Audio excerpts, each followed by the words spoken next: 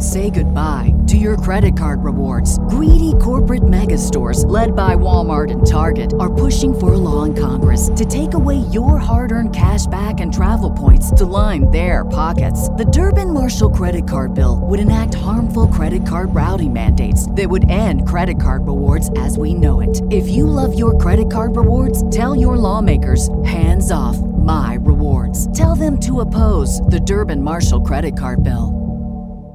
The future is a hefty responsibility and not one that we take lightly. But then, taking things lightly has never been what Hefty is about. That's why we've created the Hefty Renew program that turns hard-to-recycle plastics into valuable resources like park benches and building materials. To participate, simply fill up an orange Hefty Renew bag with accepted items, tie it up, and drop it in with your regular recycling.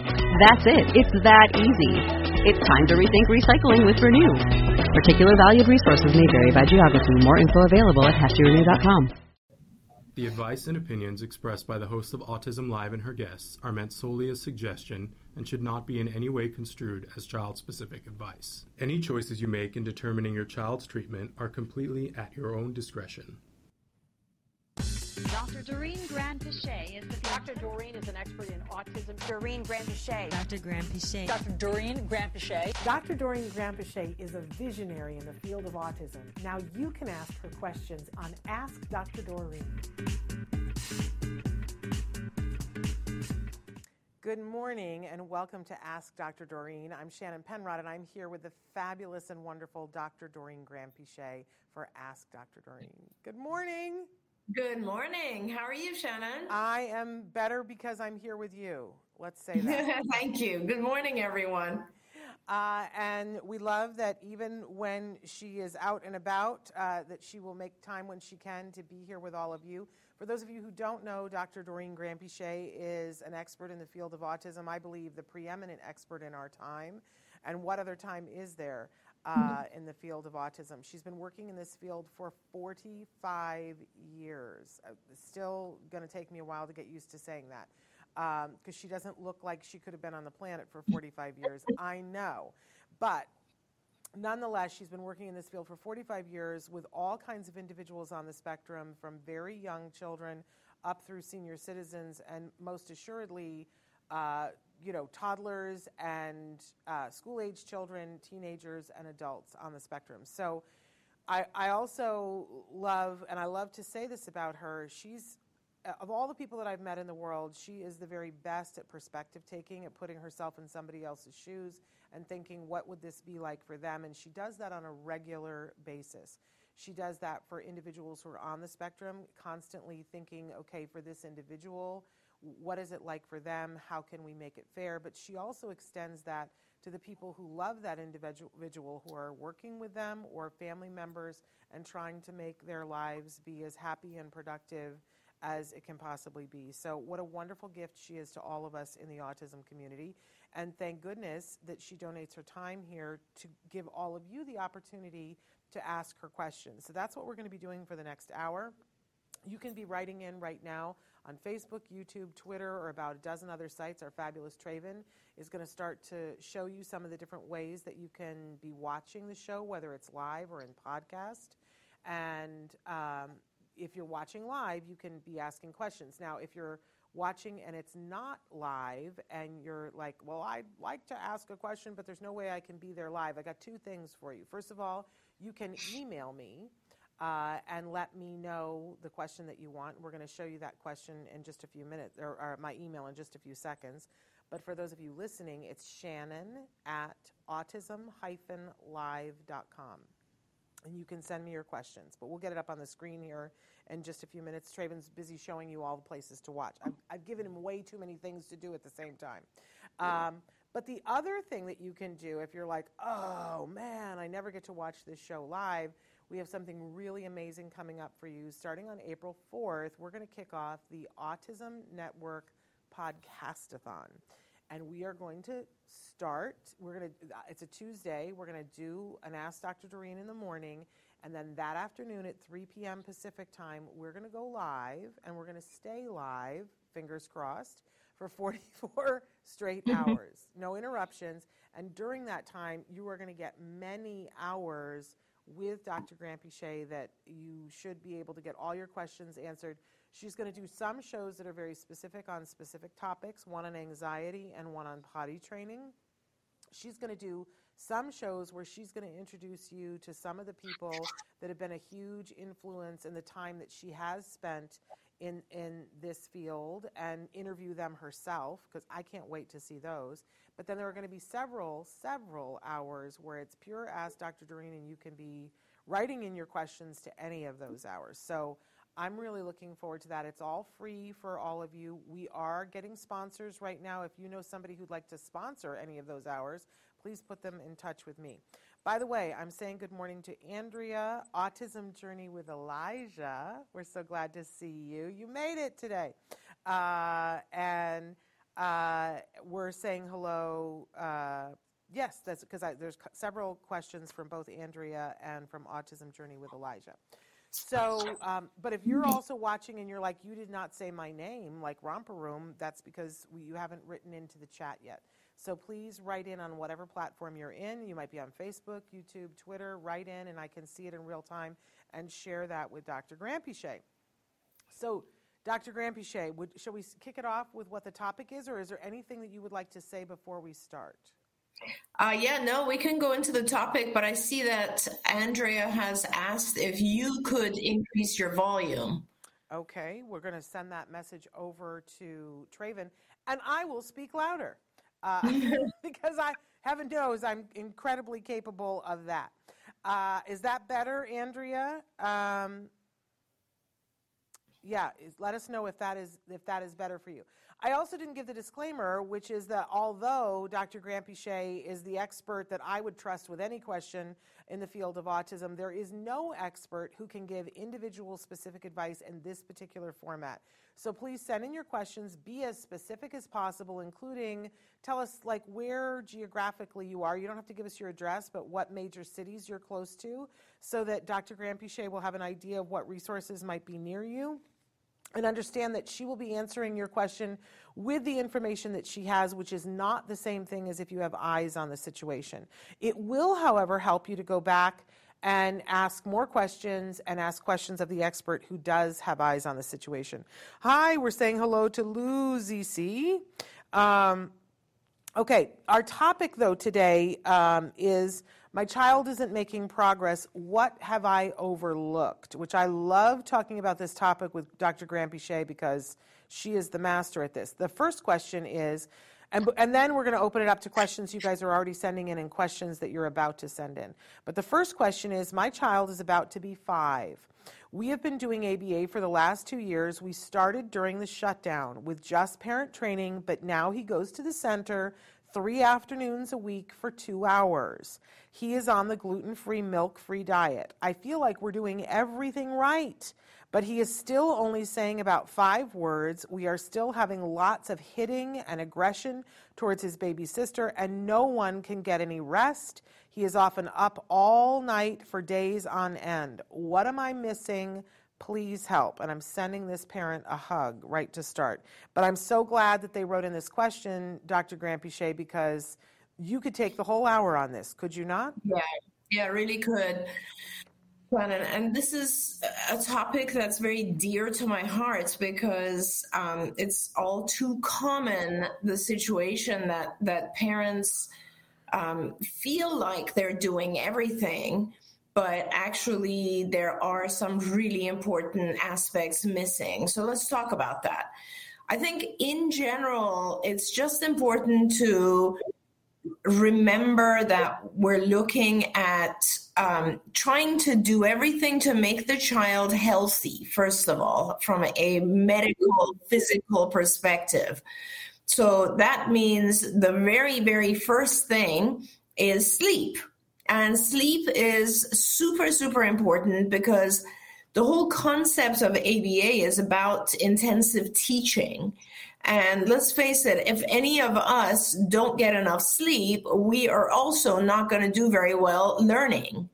So I would really recommend that you talk with some specialists.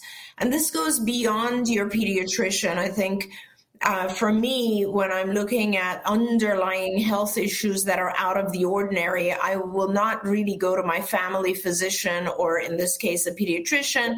I like to talk to functional medicine physicians because they are the ones that try to help you figure out what's causing the problem, and then also will give you more natural supplements that will help solve the problem.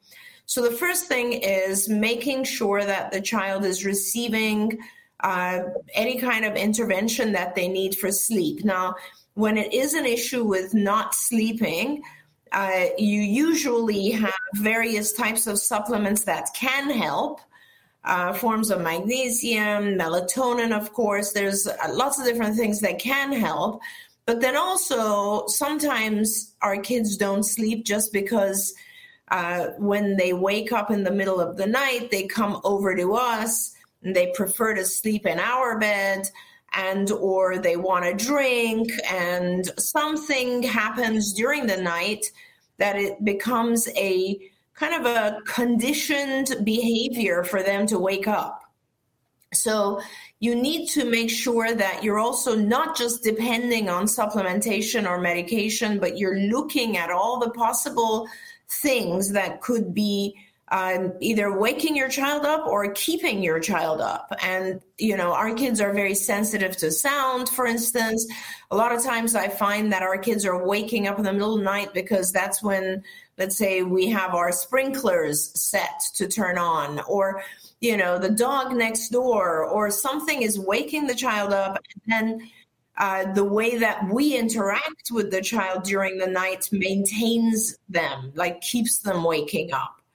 So that becomes really important. You need to figure out the sleep patterns because, you know, there's a big correlation with autism or autism-related behaviors and our neurotransmitters.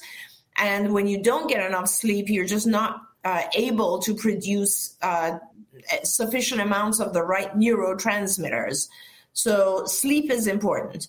Secondly, any other type of health issue for I always repeat this now because I can never forget that one time I did an evaluation for a family, and the evaluation was, you know, almost 2 hours of me asking questions. And then at the very, very end, the parent, I said, "Is there anything else?" And they said, "Oh yeah, by the way, he also has diarrhea about 10 times a day. He's always had it his whole life. The doctor told me that's part of the autism." It is not. It is not. Any kind of gastrointestinal issues, any kind of abdominal, whether it's inflammation, redox, just irritation from various foods, all of those types of things need to be handled and dealt with because, again, these are things that are not only keeping the child uncomfortable, but also possibly affecting the immune system, which is mostly in the GI tract. And then we have other problems if our immune systems are not working correctly. So health is very, very important. Along with health comes diet. And I know this parent wrote that their child, I believe they said casein and gluten, if I'm not wrong. Yeah, they said gluten and milk-free. Right. So the milk is essentially casein, and that's important. It's the protein in milk and the protein in whole grains, which is gluten. And so those are two things. And a lot of kids have difficulty digesting those particular products, but they could also be reacting to corn, to soy, to food additives, to food coloring. I mean, there's a ton of stuff. So it would be very important, again, to identify a nutritionist or dietitian, or again, a functional medicine doctor who can help. And you can not just do urine analysis and stool sample analysis, but also, of course, there are blood tests. Nowadays, there's even just kits that you can get in the mail, and you can put a portion of the stool in there and mail it back, and they'll give you a huge array of all the foods that your child might be, we say allergic, but really it basically they're having a hard time breaking those foods down. That's important for a lot of different reasons. And I'm happy to talk about that on a different show, but it really is very important to get the diet right. Then when you get the diet right and the health and the sleep, and you are paying attention to the sensory issues with the child, that's also important, because some of our kids learn visually, other kids learn auditorily. Not all of our kids have the ability to receive information with all of their senses. And also sometimes our kids have a very significant need to have certain types of sensory stimulation. And this is what we refer to as sensory dysregulation. Like they have certain needs and they have certain resistances or things that bother them from sensory input. So it becomes important to know your child. Like, what is their learning style? Do they learn better if they have a visual stimulus? Are they sensitive to sounds that you want to make sure you keep away from them? That's important because a lot of the ABA then is taught using those sensory modalities that works for your child. I might have an ABA program for one child, which is completely verbal in instructions, and another child where all the instructions are visual. And that's important because if you don't recognize those differences, you're just making it harder for the child to learn. Now, when you have all that information, you want to do a good ABA program. And the biggest issue I see right now is the question that we had is that the child is only receiving 6 hours a week of ABA. And that's so important to discuss because, like I said, we often think 6 hours, that's got to be sufficient because I only do like maybe 2 hours of speech therapy or 3 hours of occupational therapy. But ABA is different. ABA has been proven to be very effective when it is intensive. And I know it's hard for us to imagine this, but when I say intensive, I'm talking about something like 6 hours a day of ABA. So the ideal amount of ABA varies per child, but we know that every additional hour will have an impact. So when a child is younger, we try to give them as much as we possibly can, often 40 hours a week of one-to-one ABA, where they're just soaking in this information and just absorbing it and learning. And as they get older and other obligations enter their lives, like education or school, whatever it might be, then we have no choice but to reduce the amount of ABA because they have all these other things they have to do. But again, the more ABA, the better.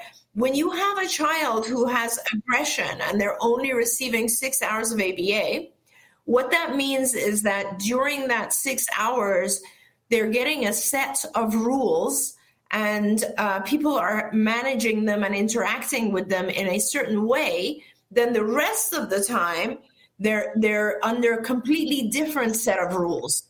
And this causes confusion. And this causes the child to continue to aggress because there's no one set of rules. So, for instance, if you're in an ABA session and there's aggression, everyone has figured out, hopefully you have a board-certified behavior analyst who's figured out what the function of the aggression is. Why is the child aggressing? Always these challenging behaviors are a form of communication. So the child is trying to say something. They're trying to either gain access to something or avoid something. And in ABA, we try to teach the child to use more adaptive, more functional ways of communicating rather than hitting or being aggressive. How often does those same set of rules occur outside of the ABA? In other words, when the child's in school or with you or out and about and they aggress, what happens? I am pretty sure that the way that things are managed are not identical to the way they're managed inside the ABA session.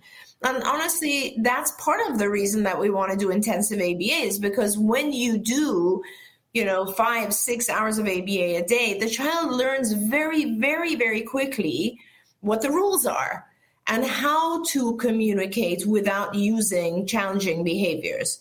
So, and of course, obviously, every child will benefit from additional tutoring or learning new skills. So my biggest suggestion to this viewer is increase your ABA hours right away, as much as you possibly can. And that is probably the best thing you can do right now. Thank you so much for that thorough answer, Dr. Grant-Piché. I just so appreciate getting to spend time with you because you speak sanity, and I love that. And a lot of people out there are speaking insanity. I had a parent recently, it broke my heart. She wrote to me and said, I recently left my ABA provider and went to a different ABA provider. And I said, why? What kinds of things were you seeing? And she said, well, they were constantly pressuring me to do more hours because I was only doing 15 hours with my 4-year-old. And they were constantly pushing for more hours, and that she had read on some moms group that was because they just wanted more money. And she said, and I don't want to be pressured for something so that they can make more money. So she moved ABA providers. And I said, my gosh, I would have given you the exact opposite advice, that if you're with an ABA provider who, and you have less than 25 hours and your child is less than 6 and they're not pressuring you for more hours, then I'm seriously wondering what their motives are. Because it isn't about the money. It becomes, I think, and tell me if I'm wrong, that everything gets easier if you're doing more because the child learns faster, which means the team gets more excited. The child is less frustrated. Parents get on board because they see, oh my gosh, this works. I want to do what you're doing at home, and everything gets easier. But if we're doing too few hours, it's the child gets frustrated, and why wouldn't they? And confused, as you said, confused. So thank you for speaking sanity, Dr. Grant-Piché. I just want to make it so that everybody can hear your voice. Okay. Shannon, I also, I guess people don't realize that if it was all about making money, there are thousands of children waiting on these wait lists. So this supervisor who is insisting you should do more hours could also do more hours with other kids, right? Yeah. So that's how that argument is out. And parents should also know that payers, insurance companies, argue with our supervisors against giving a child more hours, because from the payer's perspective, the less they pay, the better. So they actually don't want to give intensive hours. So kudos to whoever the supervisor is who's arguing with you and telling you you need more hours. They're simply only doing that for your child's benefit. It's not for their own benefit. The payer will be angry with them. It's harder to staff intensive hours. So they're doing it only for your child's benefit. So think of it like that person is Norma Ray. You're willing to fight for your child. You want to keep them. Okay. Andrea's got a question for us. She says, actually, I have 2 questions. First, what is the average number of trial sets per hour for a 3.5-year-old who's been in ABA full-time for 6 months? Second, if I switched my son's ABA clinic, how much of a setback can I expect? And do you advise against doing this? That's great. I love that question. Mm-hmm. The reason I love this question, Andrea, is that this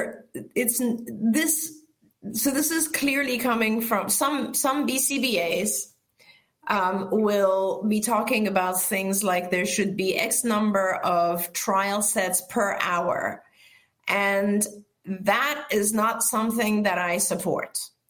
Every child is different, and every lesson is different.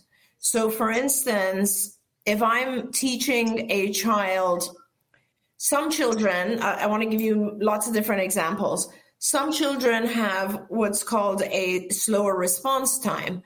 So they are responding, but they just need a little bit more time to think.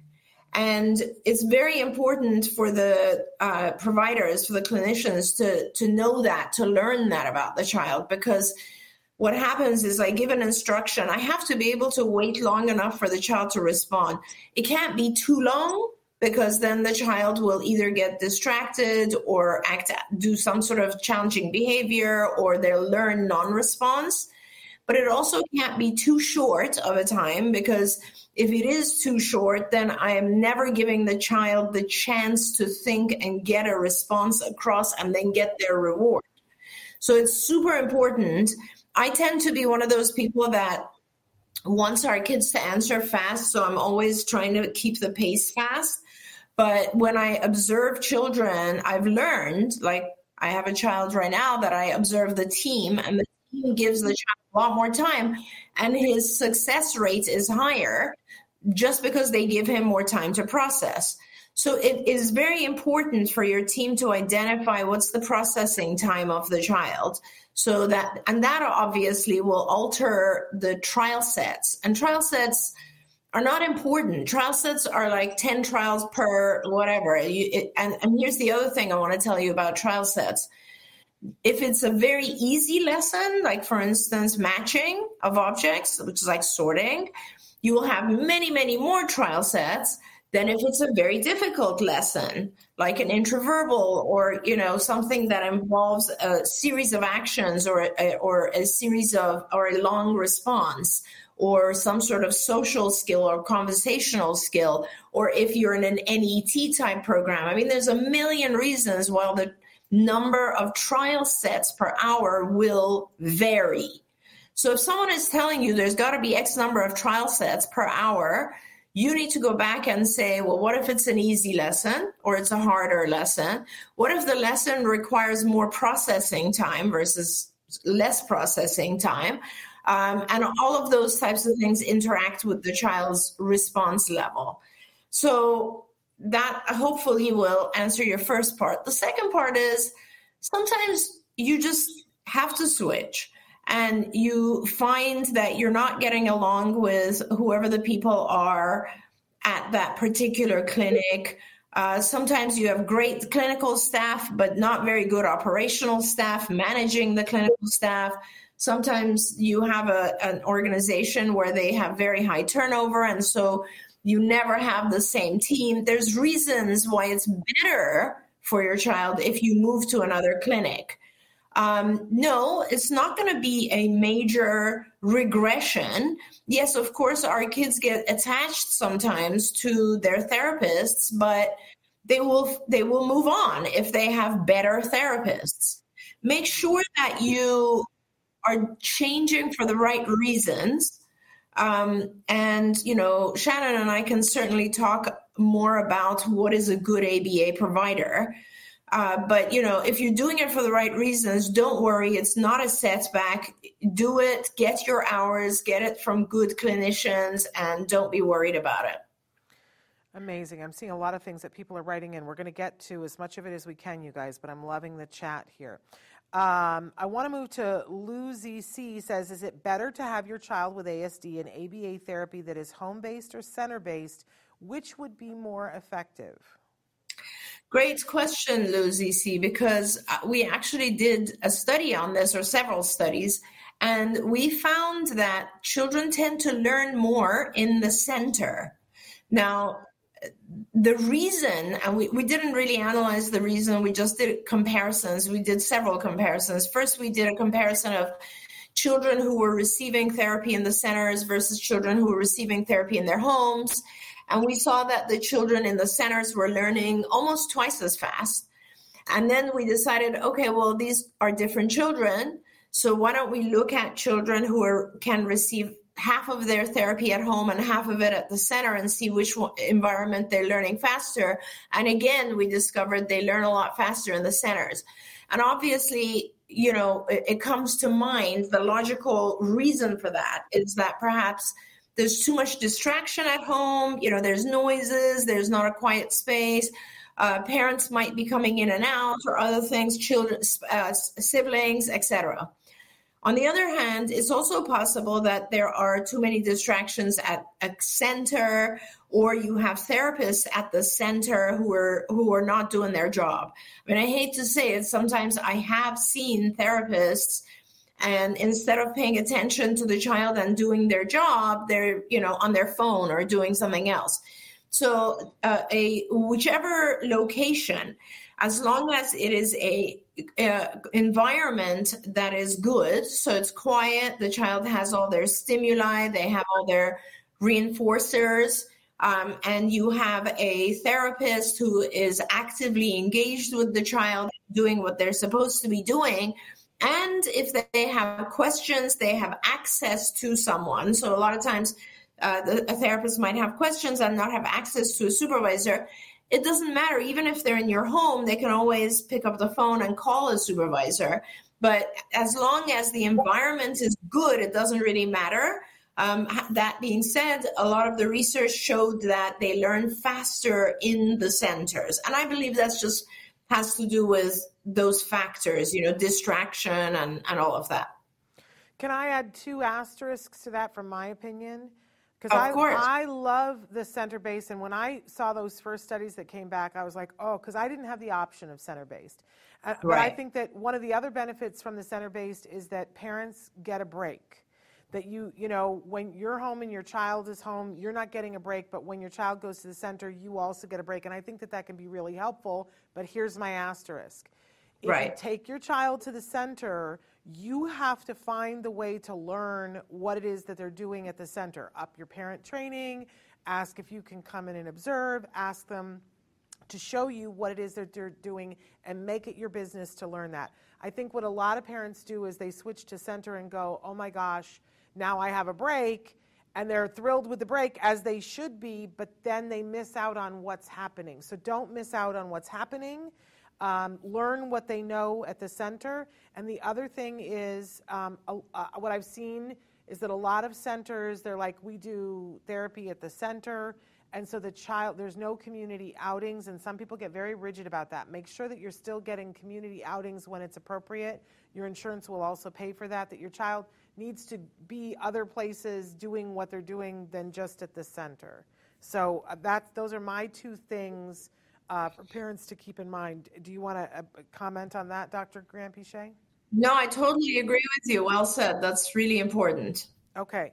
Then moving on, Stephen has written in, good evening from South Africa.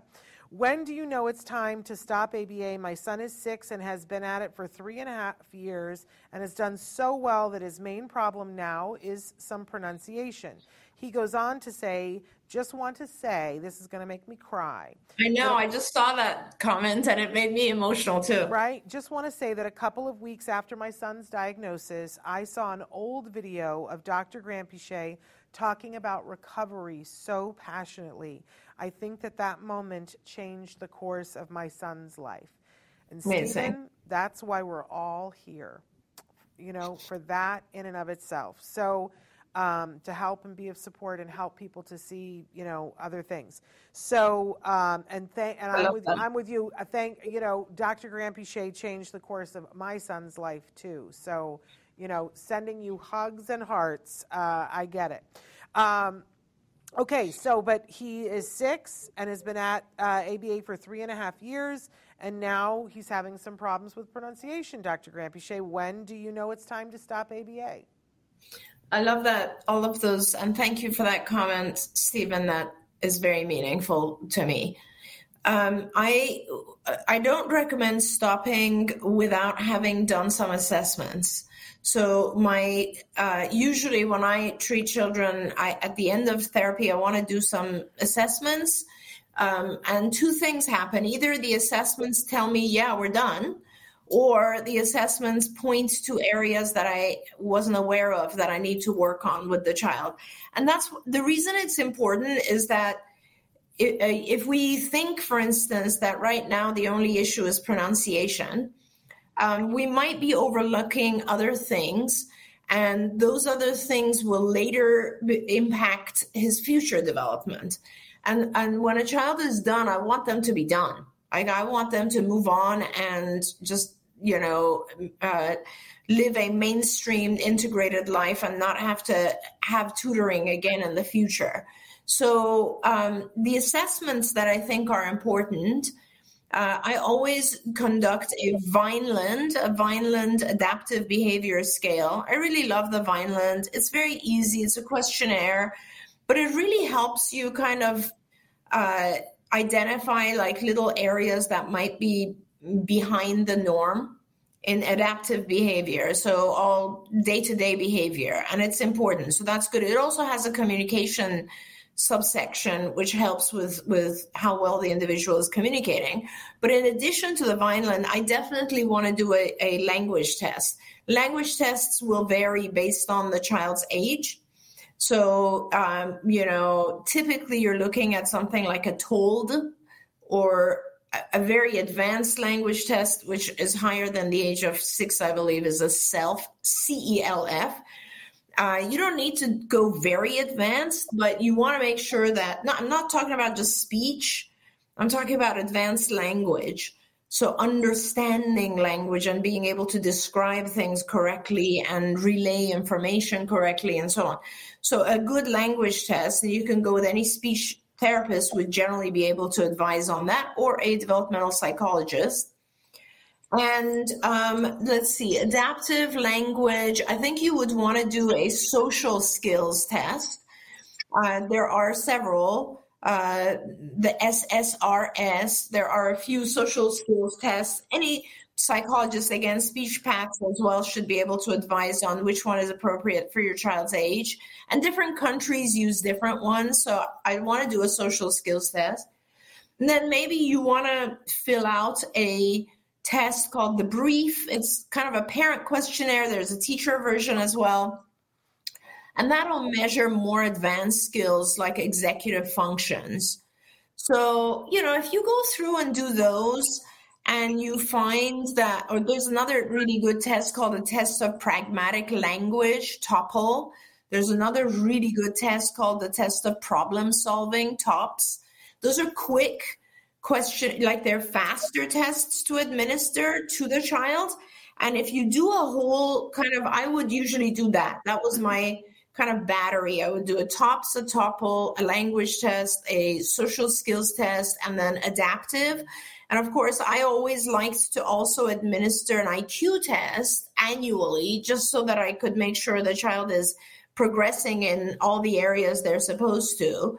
That's a huge battery of tests. And if you can find a psychologist who can do those tests for you, and you come back and you're like within, one standard deviation of the norm, so that's the normal range, then you really don't have anything to worry about. Otherwise, if you've come back with certain areas just being, more than one standard deviation below the norm, then you want to start to focus on those areas before you stop ABA.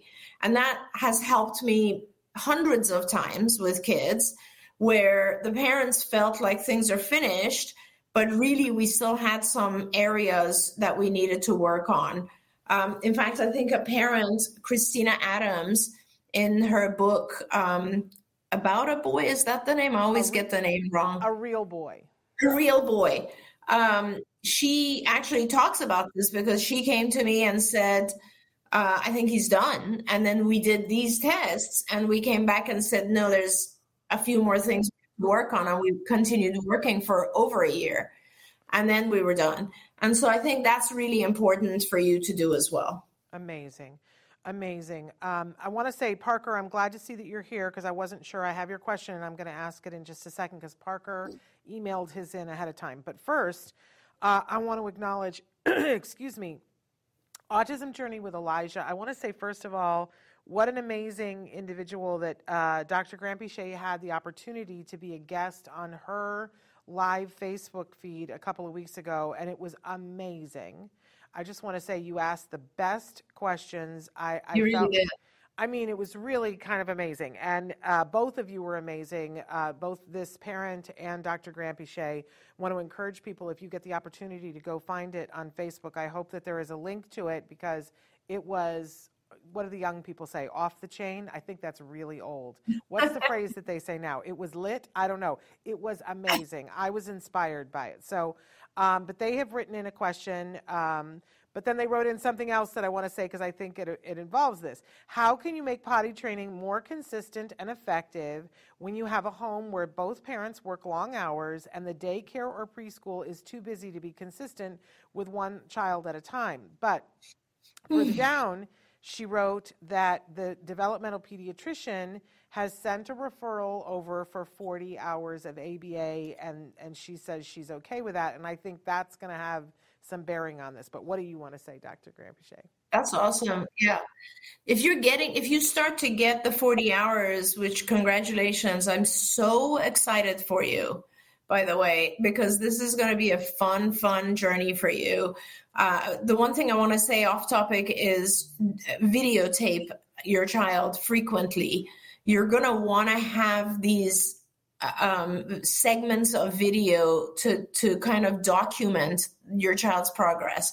It's fun to watch when a child gets intensive therapy, and it's good therapy. I love it. So I hope that you can get those hours. And once you get those hours, there will always be people around who will help with the potty training. It is vital to be consistent with the potty training. It becomes very, very confusing very quickly if people are not consistent. And then it becomes really hard to do the potty training again, because now the child is like, well, what am I supposed to do here? So, I think that's the best solution. I'm not sure. I don't remember. I don't think you're in California, but I'm sure many states have respite care and also like Social Security services that can help with things like this. They can give you an individual who is there to do things like take the child to the bathroom on a schedule, or make sure that they're following the steps of the potty training that they're in right now. But of course, the best of all is to do ABA, and it'll happen very quickly. Absolutely. Amen to that. I want to jump to Parker's question. Parker, I'm so glad that you're here. He wrote to me the other day and said, I was at the gym today, like I always am on Mondays, Wednesdays, and Fridays, and the smell of chili was around the room.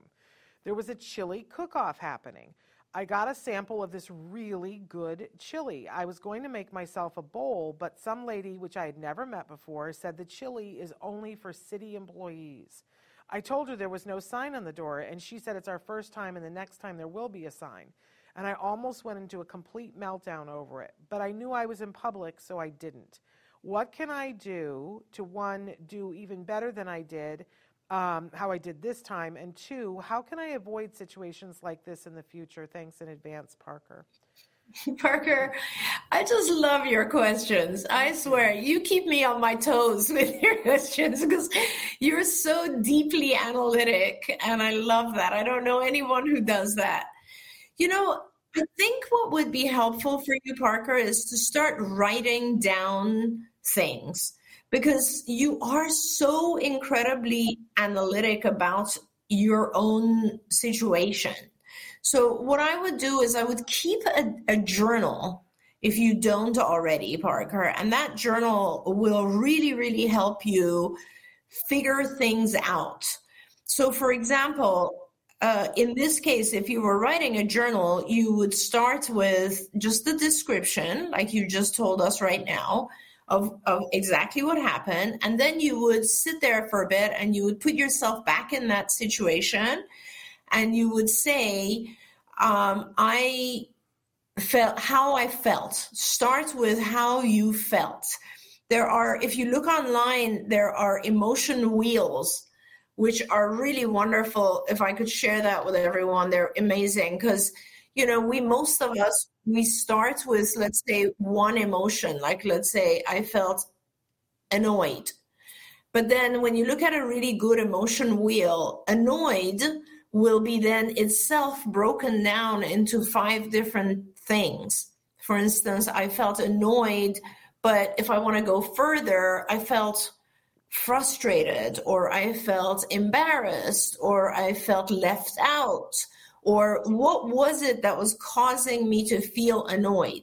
And then that feeling, the left out, let's say, goes even further. And you ask yourself, why did I feel left out?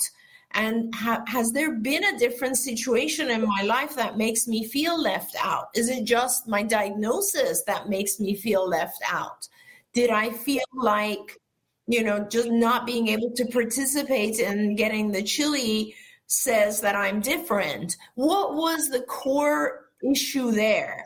maybe it's none of the things I just said, Parker. Maybe it has just to do with the fact that, you were hungry and you became angry because you couldn't access a food that you really like. So use those types of journaling techniques. Start journaling things and keep talking to us, because really, I think journaling will help you really analyze these things. And honestly, Parker, you are someone who would benefit from just psychological therapy sessions. Like, you would really benefit having a therapist that you could talk to weekly on Zoom, and they would help you with what you've written down in the journal. And it would really help you understand yourself better. And when we understand ourselves better, we're always able to handle the situation differently the next time, because we learn what is causing it, and it doesn't bother us as much. And so I think that would be very helpful to you, Parker. And I want to say, Parker, thanks for asking this question, because I want to now do what Dr. Grant-Pichet said, because can I be honest? It would have ticked me off too. Like, there's no sign you were supposed to magically know. And I think, I just want to say this, Parker, the fact that you didn't have a meltdown, that's kind of amazing that, you had feelings, but you didn't have a meltdown. You said to yourself, this is in public, and you didn't have the meltdown. I think you're killing it. I think you're doing a really great job. And the fact that then you're like, how can I do this and how can I avoid this? We all feel fatutzt at some time in some place because of somebody doing something. It happens. But I'm going to use Dr. Grant-Pichet's advice in my life. But Parker, we so enjoy you. Thank you for being here and asking that. We're all going to learn from that. I'm saying hi to Bertha. Bertha, that's always been one of my favorite names, can I just say? And to Miriam. Miriam says, hi, thank you for the videos. Does Dr. Grant-Pichet do online ABA or consultations for people who don't have immediate access to ABA? And can you please provide emails? Thank you. What do you want to say about that? Yeah, absolutely, Miriam. I would love to do a consult for you. I generally will do an evaluation, like probably no more than once a year for a child, and I'll give you feedback and direction. But I also do have access to fantastic BCBAs who do this on an ongoing basis. So for instance, if you have a team of therapists and you need someone to oversee or supervise the team and give them guidance, I know people who I can refer to you as well. So, but yes, Shannon, please send Shannon an email and we will schedule a Zoom evaluation if you like. So my email for everyone is Shannon, SHANNON @autism. I know you guys all know how to spell that.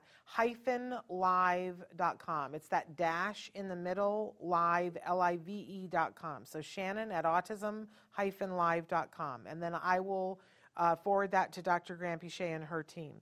Also saying hello to Amanda and her Blue Hearts and Michelle. Amanda had, and by the way, Michelle.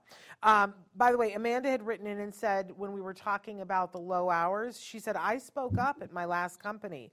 All Great. Of the little kids only had 2 to 3 hours maximum, which is unconscionable. That's my putting that in, not her. I even told the parents of my clients, ask for more hours. I gave them the research and I told them it wasn't enough. It probably made the company think twice about hiring an RBT that was also an ASD parent, but I had to advocate for those kids. Good job. Yes, amazing job. And I have to say, if there is a company that doesn't want to hire an RBT that is advocating for more hours, I would say, Amanda, that's not going to work out for you, because you are a person who's about helping people and doing what is ethically best. So you're not going to work out at that company if that's not what they're about. But my goodness, somebody should be all over themselves to want to have an RBT like you, because you are amazing. Andrea wrote back in and said the only reason for wanting to switch her clinic was because of the drive. We drive 1 hour there and 1 hour home. And Andrea, yeah. I feel you on that, because that's an hour that's 2 hours a day that your child could be doing other things. Yeah. Yeah. And also, Andrea, evaluate though, if you're going to change, like make sure that you have a clinic nearby that is going to provide you with high quality therapists, BTs, who are and enough hours and high quality supervision, and that they also are open to all the other interventions that you are doing.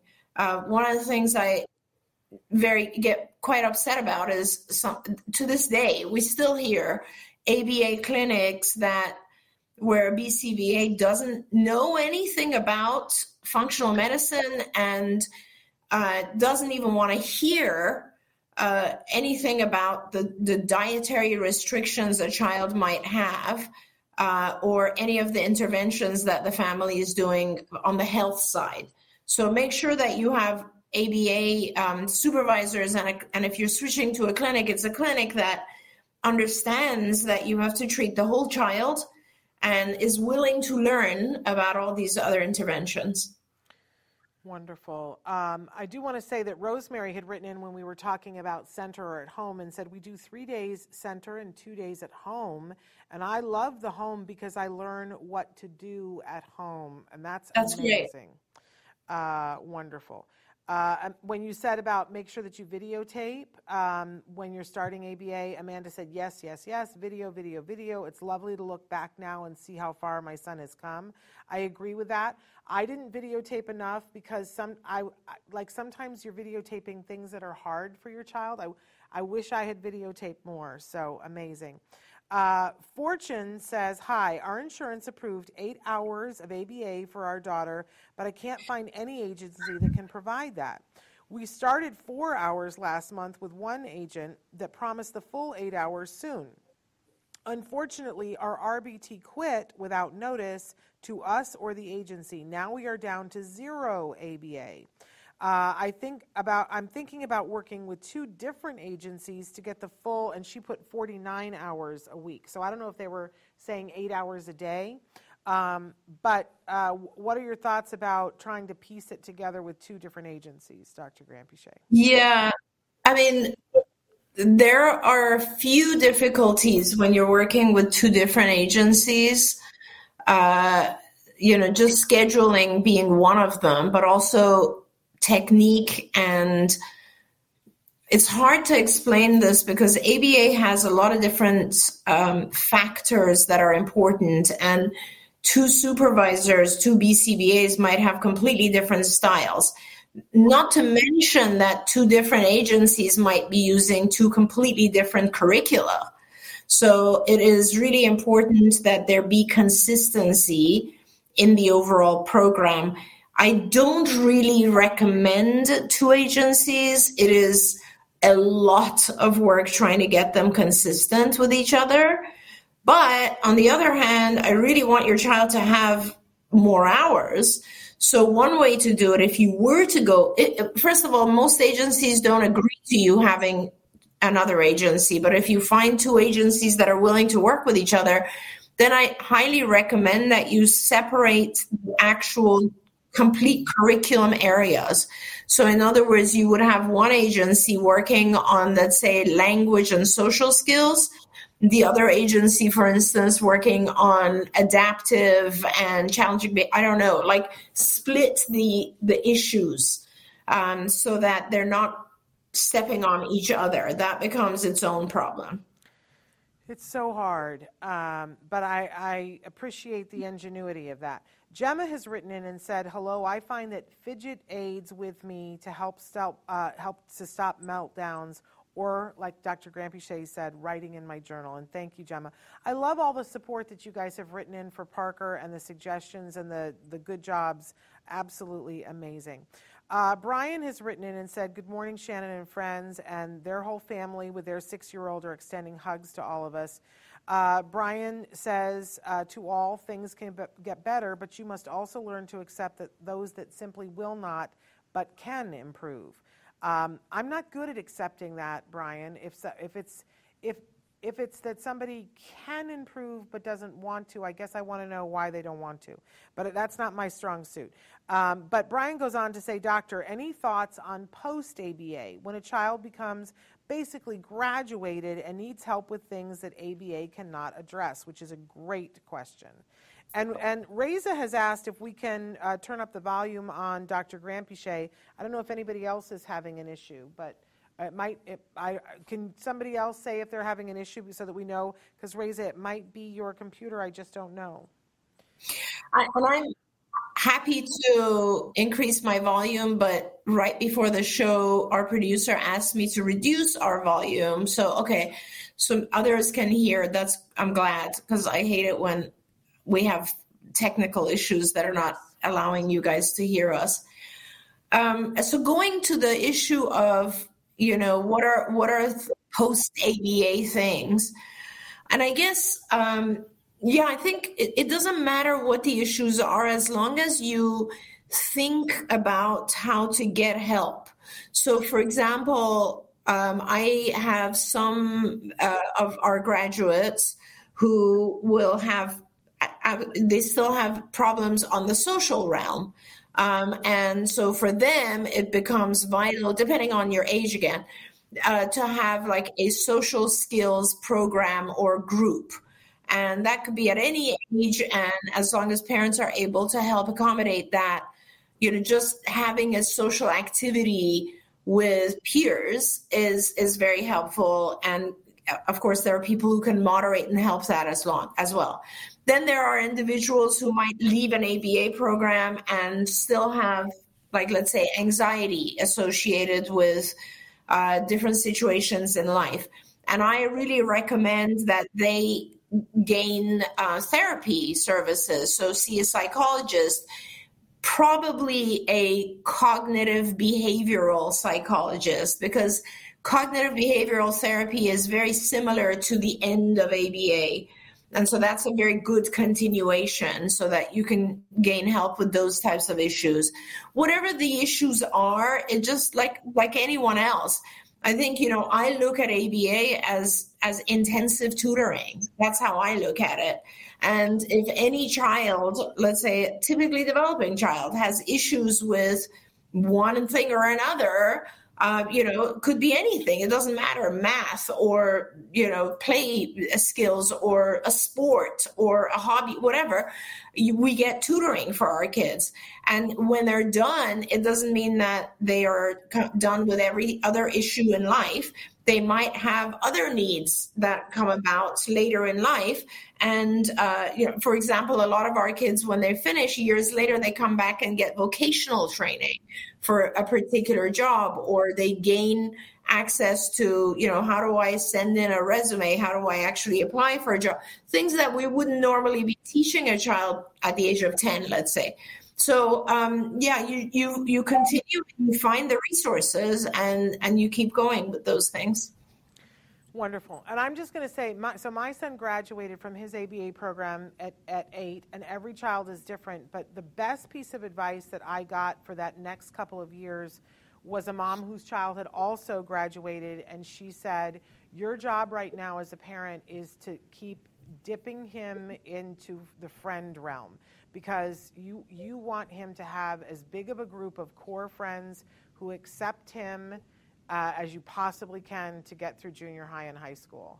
And you got to start as early as you possibly can. And her advice was to become the house that everybody wanted to get an invitation to. That we all know that house from when we were growing up, the mom who will allow you to have the popcorn fight in the living room, the mom, who looks the other way if somebody says a swear word, the mom who orders milkshakes to be delivered. She was like, you make that your house. You want people to come over. And she said, and accept that some friends aren't going to stick, because not everybody is going to stick in anybody's life. But she was like, make your house the fun place and start inviting one kid at a time. She told me to look around the neighborhood and to find either the kid who was an only child whose mother was desperate for time to go to the beauty parlor or to go shopping, or to find the kid who was the middle kid of a whole bunch of kids, and that the mom isn't going to notice if the kid is gone all the time, and make your house the most reinforcing place for that. And I found both of those kids, and we would do all kinds of things with those two kids. And I always think back to what amazing teachers that both of those young men were to my son, because they would just, like brothers would be, they would go, dude, why are you doing that? Like, do this instead. And they taught him, and got him set up for friends. So I just loved that advice. And I took it really to heart and made our house the fun place. But Brian says distraction and focus on task problems are very real impairments despite abilities, and it holds their son back. We have to tackle that, but we're trying to deal with that. So, but that sounds a little to me like maybe they're not done with ABA. What do you think, Dr. Grant-Piché? Well, I mean, okay, so it depends on the organization that's providing the ABA, because a lot of organizations don't really know how to attack these problems. And I feel like we used to spend a lot of time on distractibility and focus because we were doing a lot of work in the executive function area.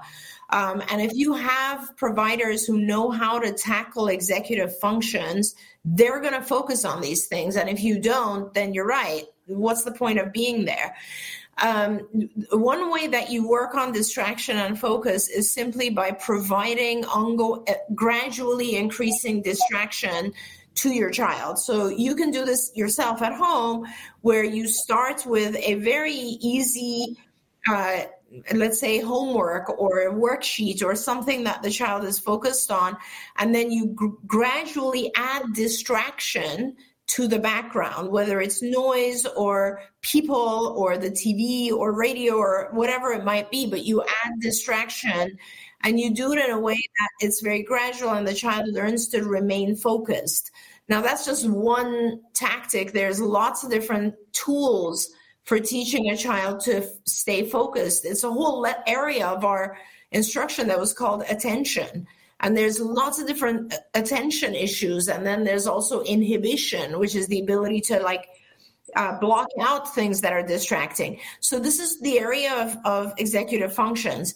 Now, the other quick thing, because I know we're out of time, is that, sometimes our kids lose the diagnosis of autism, but they maintain some aspects of ADHD. And remember, with attention deficit hyperactivity disorder, you do not have to have hyperactivity. There's a whole type of ADHD that just is distractibility. And so you might be looking at talking to specialists for ADHD, and also maybe even considering medications for ADHD, which will help as well. There we go. I'm so sorry that we are out of time, and we got a couple of questions there at the end that I would love to answer. I want to invite you to please join us next week and ask your questions at the top, because I always hate it when we leave a question unanswered. But I want to thank you, Dr. Grant-Piché, for all that you do. My goodness, you are so amazing. And I want to thank everybody who's been on here with us today and every day, adding to the conversation, because sometimes the question you ask becomes the whole new realm that somebody else goes, I never thought of that before. So absolutely amazing. We are going to be leaving you now, and then we're back tomorrow. And tomorrow we've got a bunch of parent-to-parent tips for you to how to not only survive, but also thrive during the school break, because a lot of you are on break this week or next week or the week after, and how we keep things going. So we've got some advice for you tomorrow. Then we have Let's Talk All the Things with Rachel that's going to be happening on Friday, and Stories from the Spectrum on Thursday. But we're getting very close to the podcastathon. I want to encourage everybody to go to autismnetwork.com, click on any of the links or pictures that are podcastathon, and then click on the one that's the calendar. We're updating it daily and adding podcasts and information about it daily. So, I hear people are mapping their strategy. Okay, so this is what I'm going to watch. Please know that it will all podcast eventually, that you'll get to watch it, but there's nothing like watching it live. And we even, for Stephen, we even have somebody who's going to be live from South Africa. Ilana Gershlovitz is doing her podcast for us, Autism, Now What? That you'll see in the wee hours here, but in the middle of the day for you on that very first day. So we're we're so excited about this. Please share and tell other people about it. Spread the word because it's going to be absolutely amazing. Dr. Granpeesheh, thank you for all that you do and all that you are. Oh, such a pleasure, Shannon. So nice to see you, and thank you, everyone. All right, everybody. We'll see you tomorrow. Until then, give your kiddos a hug from me and one for you too. Bye-bye for now. Bye.